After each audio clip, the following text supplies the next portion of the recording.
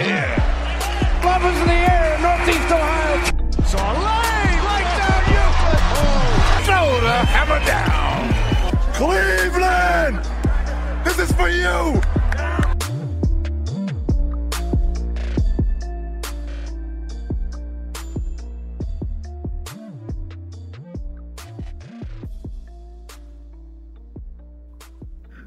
What up, King James Gossip listeners? This is Nathan Beatley, the site expert of King James Gospel, and I'm joined by contributors Jared and Kyle Hesketh. How are you guys doing? What's good? Doing good.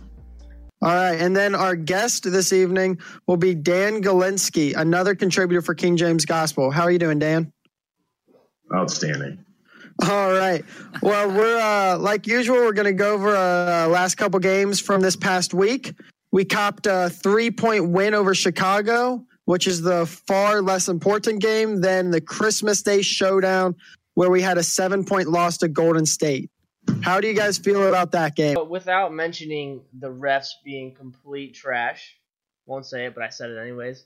I think we played okay against the Warriors. I mean, we were both down some pretty important pieces. Obviously, Steph was out, IT was out, Derrick Rose was out, and Iman Shumpert was out. We shot horrible from 2, just completely terrible. We shot amazing from 3, and we held the Warriors shooting, what was it? 27% from 3. So we held them from shooting really, really well from 3, which is their bread and butter. Defense looked great on both sides. Kevin Durant showed up and played amazing. My man's Kevin Love proved that he still is my man's Kevin Love. And for every listener, if you don't know, Kyle was in love with Kevin Love. No pun intended. It's an understatement. Damn, he stole my thunder. LeBron seemed like he played a little too passive in this game, honestly. And he didn't shoot too well, but like I said, no one else did. Our bench really, really underperformed. Only person that showed up to play was Dwayne Wade, and he didn't even shoot that well either. But hey, give the plug to Jay Crowder. Oh, Jay and Crowder Jay Crowder, well. that's right. Jay Crowder showed up and played an amazing And game. Jay Crowder has never done that well as a Cav in his life, probably. Yep. Sure, he shot 50% from the field, 60% from 3. He played pretty great defense, and I was impressed, even though we lost on some 2 poor calls from the refs. It's okay. It's nothing like I didn't expect much from this game because, like I said, we still have 3 pieces out, and Steph was out. What really pissed me off about this game was the defensive effort from J.R. Smith on Klay Thompson. He seemed to get lost all the time. And what really impressed me, actually, defensively, even though Kyle Korver only shot 1 of 3 from the field, was his defense on Klay Thompson. I think it's because they both play similar. So they both know how to jump screens on each other. So I think that might be something for Tyronn Lue to look into on having Kyle Korver on Klay Thompson most of the games, if not all the time, whenever he's in.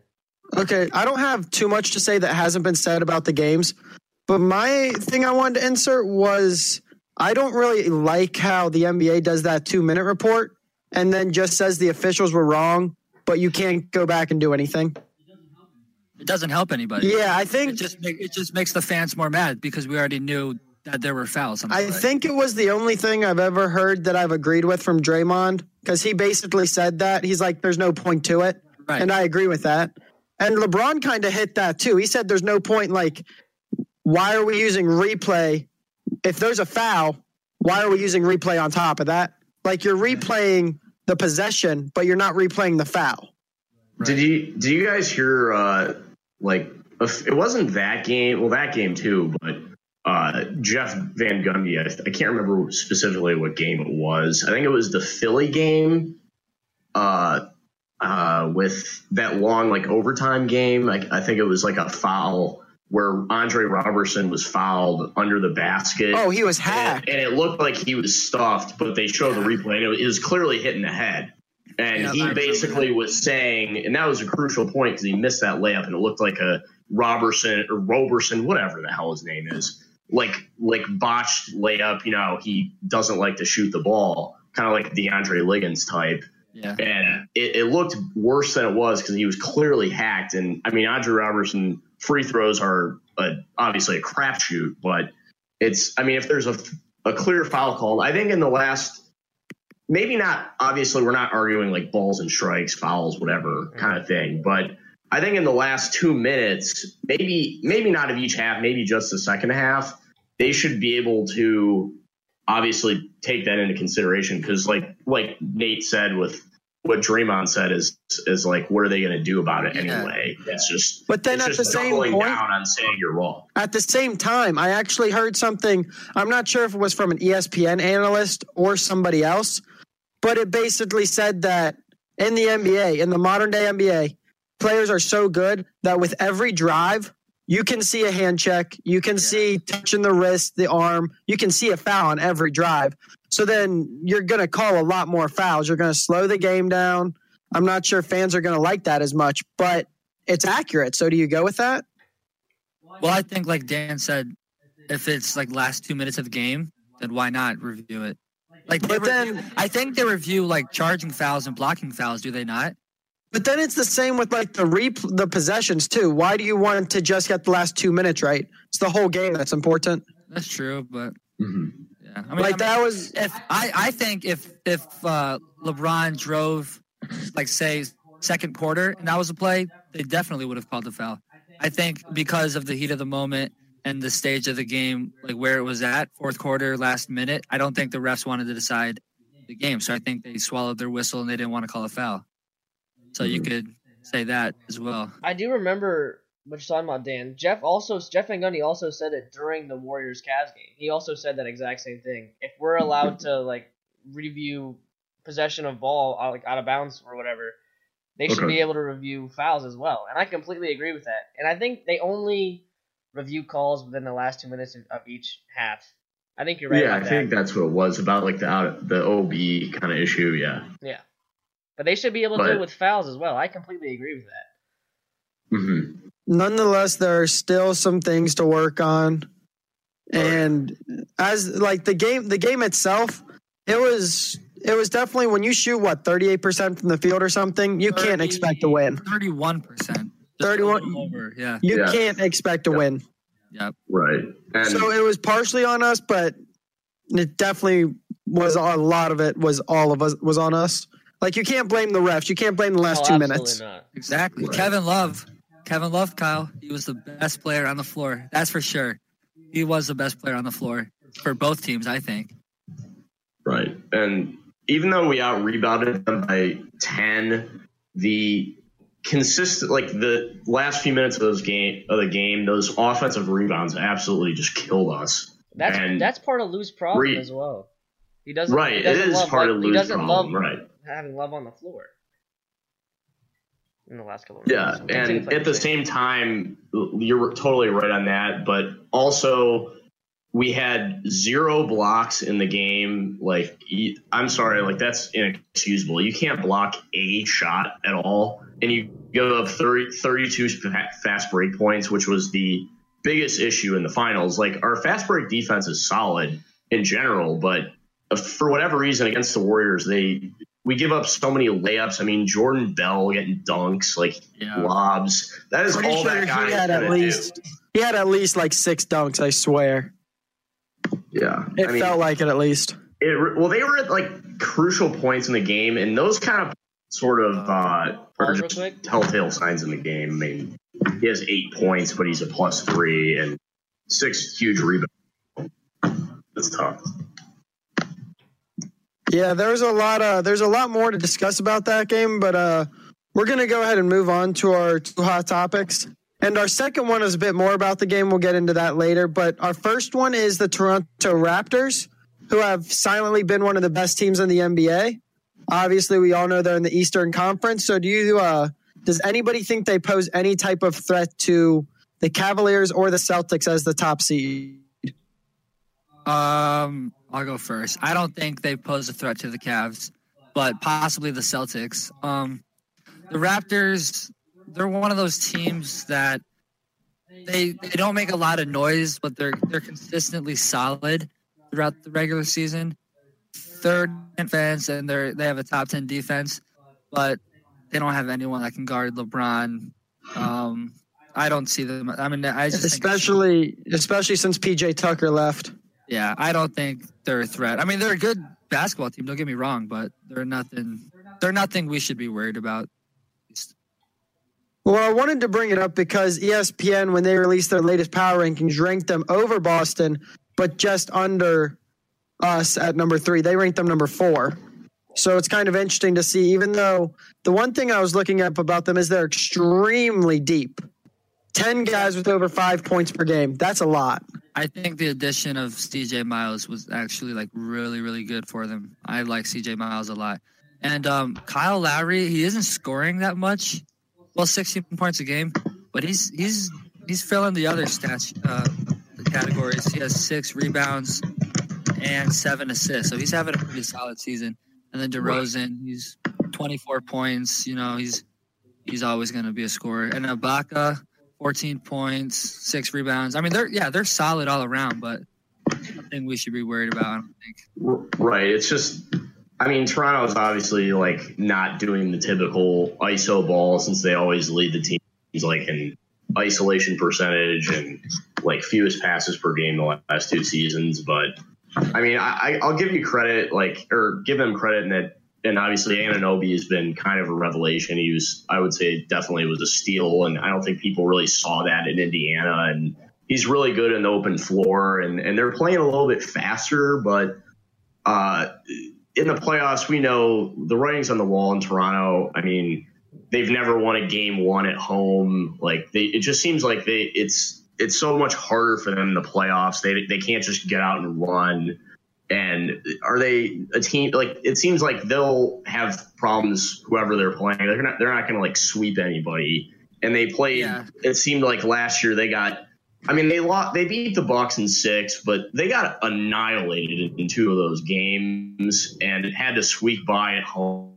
Second game because Lowry hit some big shots, but I mean we know what happens with Lowry in the playoffs. He just can't find a way to get that monkey off his back, and I don't think they have enough that you can trust them. And are we really considering them better than Boston? Personally, I don't think so. But as you said, I can't remember who said it. They have nobody that can actually guard LeBron man for man, and in the playoffs, he's just a different monster. So I don't think. Yeah, the Raptors tend to struggle in the playoffs. I mean, if you want to ask the question if they're a threat for the 2 seed, 1 seed in the East, I mean, you could make a case, but not for anything in the playoffs, no. All right, and I wanted to add in, they do not have a marquee win at all. Lost to Golden State, lost to San Antonio, lost to Boston. So that also adds in, but I just wanted to clear that up. Kyle, do you have any take on the topic? I mean, it's all kind of the same. I really don't see them as that big of a threat. Come playoff time, not really. I mean, DeMar DeRozan is always doing his thing, and he surprisingly added a 3-point shot, so that could be something to look at. Lowry's numbers are down. Like Dan and Jared said, it's no more ISO ball, so it's kind of cool that they're actually getting more of their players involved. CJ Miles was a big pickup, but they have a lot of young talent, and from what we've seen in recent history, or just history in general, young players don't do well in the playoffs. Mm-hmm. Yes. Yeah, I do know what you mean. All right. So I just wanted to get that quick hot topic out of the way. Our second hot topic is definitely interesting. It relates to our Christmas Day game. We had 2 people that make over $10 million a year, obviously struggle. Tristan Thompson, 2 points, 0 for 4, and J.R. Smith, 0 for 5 from the field, 0 for 4 from 3. If they're unplayable against Golden State, how do we gauge their value moving into the trade deadline? I'll start off with this one. Last podcast, I remember I pointed out that I wanted to see 3 people. I was interested to see 3 people play against the Warriors, and it was Kevin Love, Jay Crowder, and J.R. Smith. And obviously, Kevin Love did his thing, Jay Crowder did his thing, but J.R. Smith really, really disappointed me. It seems almost that he fails to. I don't even know. I don't know the word, but he doesn't play well against the Warriors. And like you said, the question. Okay, so J.R. Smith this is kind of confusing. I said his inconsistency makes him very hard to trade. He can be a key piece for the Cavs when he's on. When he's on offensively and he's on defensively, he is a very important piece for the Cavs. But when he is off and his confidence is down and he doesn't play defense, he's almost unplayable. So I think J.R. Smith in general would be very hard to trade. But Double T, on the other hand, he's not doing anything for me. He's making over $16 million a year to grab around 6 rebounds a game. Last year in the finals, he was out-rebounded by Steph Curry. So I think with his salary and the fact that he still has 2 or 3 more years. Right. I think with his contract, I think he could be dealt somewhere else, and I'd be perfectly fine with it, to be honest with you. See, the one thing I also wanted to kind of add in is, do you think that trading J.R. Smith, if you're going to say that, do you think that trading Smith, if you can find a partner, would be smart? Well, because isn't J.R. Smith and LeBron James close? Well, yeah, that's what I'm saying. It depends who we get for him. That's like his inconsistency makes him very hard to trade, which is. But you also can't really bench him. I feel like he's almost got too much pride to get benched. Yeah, I mean, worst comes to worst, Lou could start Korver, move JR to the bench, but I don't see that happening or working out. So it's kind of, I don't know. JR is in a very weird spot, I'd say. In all honesty, I never had any value for Double T in my mind. He was never that great of a player in my eyes. I mean, he had a few good moments in the finals a couple years ago, and he played pretty well. But in my eyes, he's a very overrated defender, and he's one of those rebounders that it's all about hustle, and nothing's technical. So sometimes he will get out rebounded by better and more technical rebounders.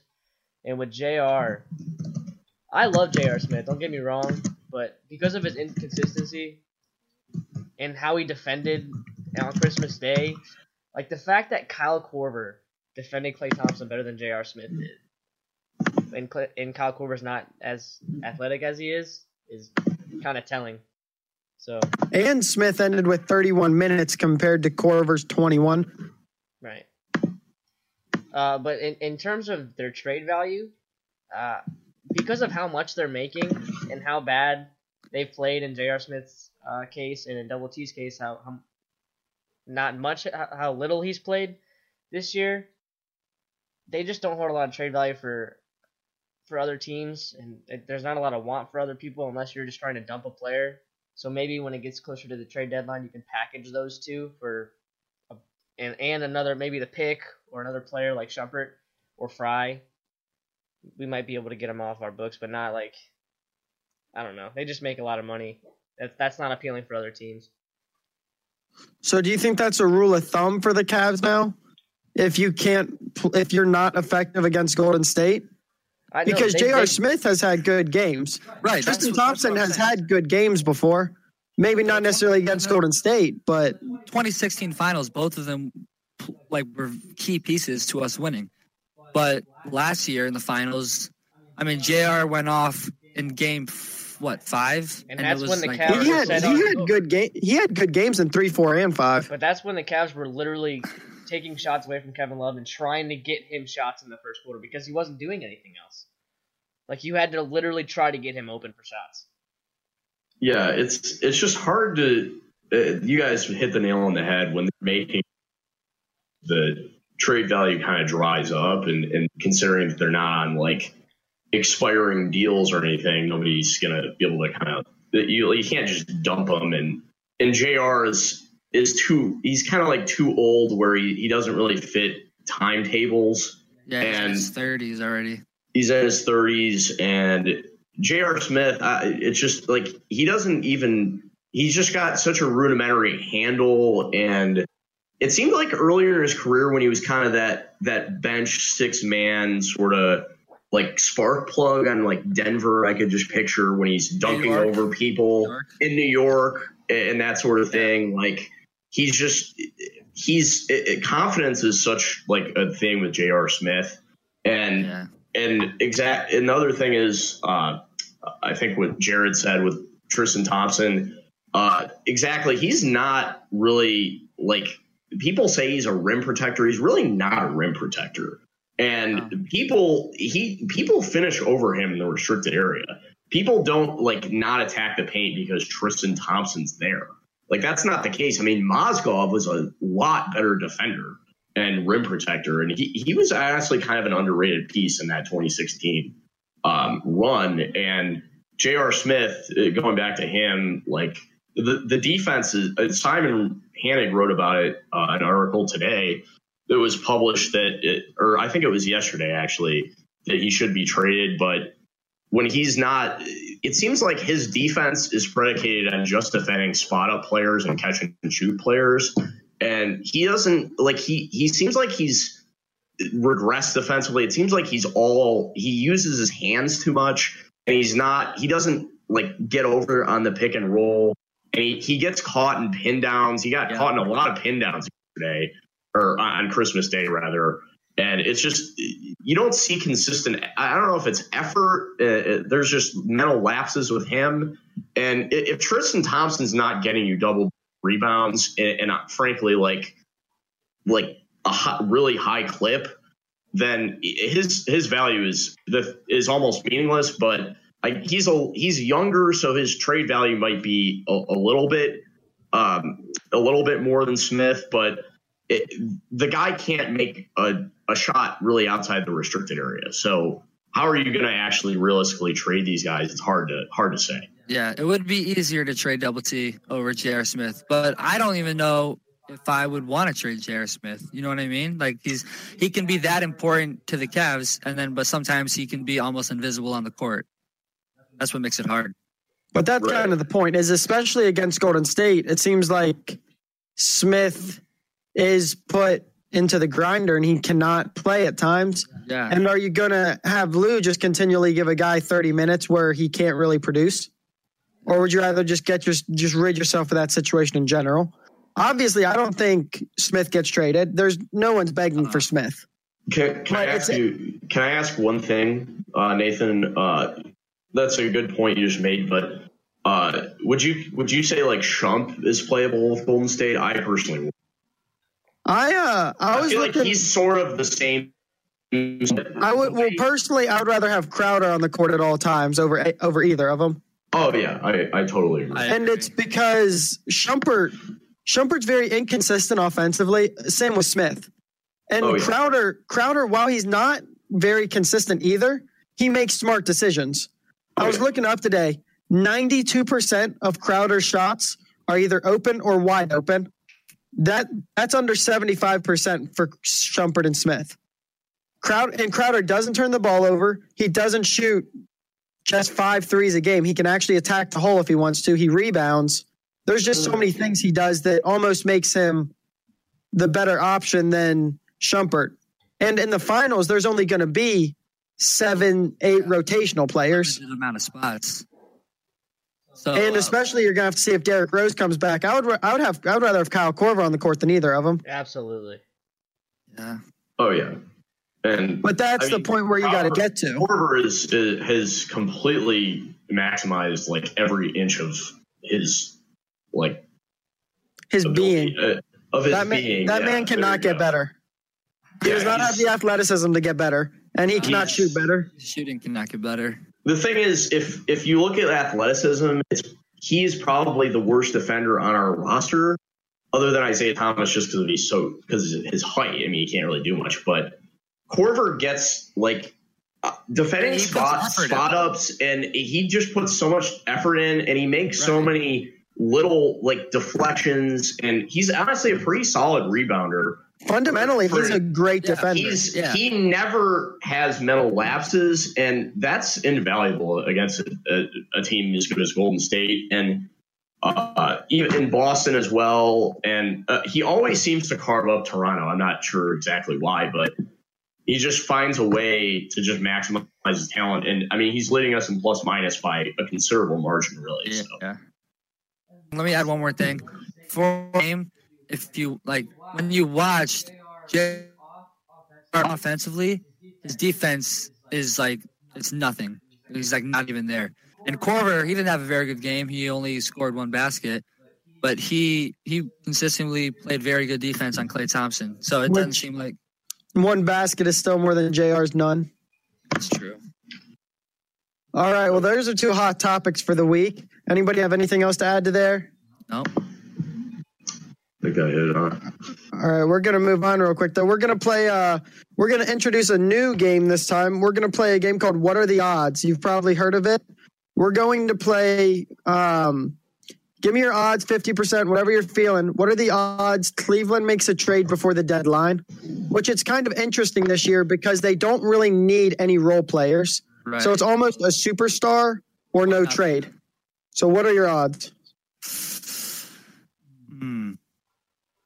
I don't know. That's tough. I'll say like 1 in 3, 1 in 2.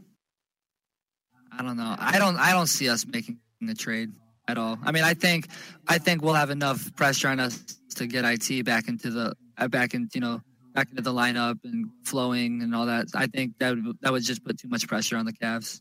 I don't see us making a trade. Not even so you're saying trade deadline sometime in February. February 8th, I believe. You're saying February 7th if LA calls up the phone and says, we'll give you Jordan for your first and Thompson. Then if LA calls, then yeah, but that's what you gotta think. LA could call because DeAndre's not staying. Well, but DeAndre Jordan, you don't really have to get him into you don't have to like incorporate him that much because he's an alley-oop guy and he's a rebounder and a shot blocker and all that stuff. He doesn't need shots. Like if you want to go for a Paul George, that would be tough. Exactly. But personally, if I had to gauge, like, if we're playing a game like what are the odds or something like that, I'm going like 1 in 3 because I really think that I think that over the last 2 seasons we've made a trade, and I think that we will make a trade of some type. Whether it be for just a role player, I think DeAndre Jordan's on the move. I don't think Paul George is on the move, I don't think Cousins is on the move. But Jordan will end up somewhere else. I'll give and 50%. You're right, 50%. 1 and 2? Yeah. All right, Kyle, what are you thinking? I don't think we'll go around calling for a trade, but I think if the right trade comes our way, so like you said, if DeAndre Jordan maybe comes knocking on our door, then we could. So I'm with Jared, probably about 1 and 2, 50%. That's not bad. It's probably what I would think, maybe even a bit less, because I'm not sure we would give the best value for Jordan or really any superstar. Honestly, I feel like Boston could give anybody else a much better array of future assets. Well, the way it's looking, LA isn't looking too hot anyways. They might decide to blow everything up. So if the Cavs make a trade, I could see DeAndre Jordan being the guy. All right, Dan, what do you think about it? Yeah, I mean, DJ is definitely the thing is we give up the most threes per game and our paint defense is pretty terrible too. And he at least helps with like one of those areas, I would think. I mean, offensively, at least he gets you boards and he's at least efficient. But I mean, yeah, that seems to be like if there's a star, that's pretty much the tell-all be-all at this point. Yeah. But I just don't know if we really have the assets for that.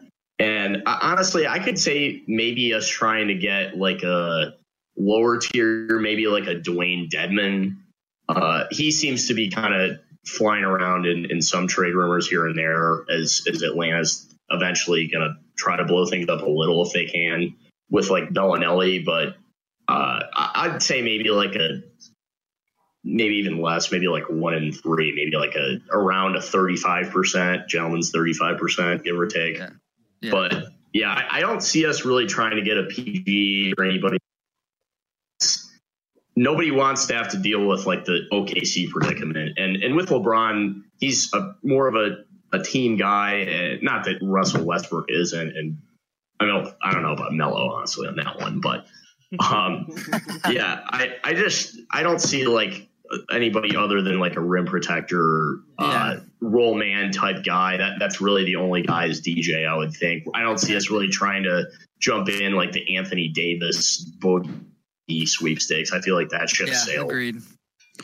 All right, so with that, we're going to go to a next segment or a next little game that's fairly common. We did it last week. It's Would You Rather. So would you rather trade for a capable shooting guard or a capable shot blocking center? Well, we kind of went over that just then. Okay, so at this point in the season, we're almost at the All-Star break. We're almost at the trade deadline. The way the Cavs are constructed and how everything's going, we have to bring back Isaiah Thomas. We have to bring back Derrick Rose. We have to bring back Shumpert. All those minutes and all the all that stuff. I think it'd be really tough to bring in another guard per se. So I think, that's one of the reasons I think we should trade for a shot blocker instead of a guard. But then again, we'd have to move Kevin Love to the 4. So a trade would make things complicated. But if I had to choose between one of them, it'd be a shot blocking center. But I think I'd have to go with the shooting guard because of how poorly Jay Har's been playing at the shooting guard. I do understand what you're saying, but if we get a shooting guard that's just a spot-up shooter that can also play D, I don't even know if there's one out there right now, outside of Klay Thompson maybe. That's just how I feel. I do understand what you guys are saying about the shot blocking. I just think if you try to get in, like, bringing in a shot blocking center just seems like the logical way to go. Right. And you wouldn't have to blow it up as much, so to speak.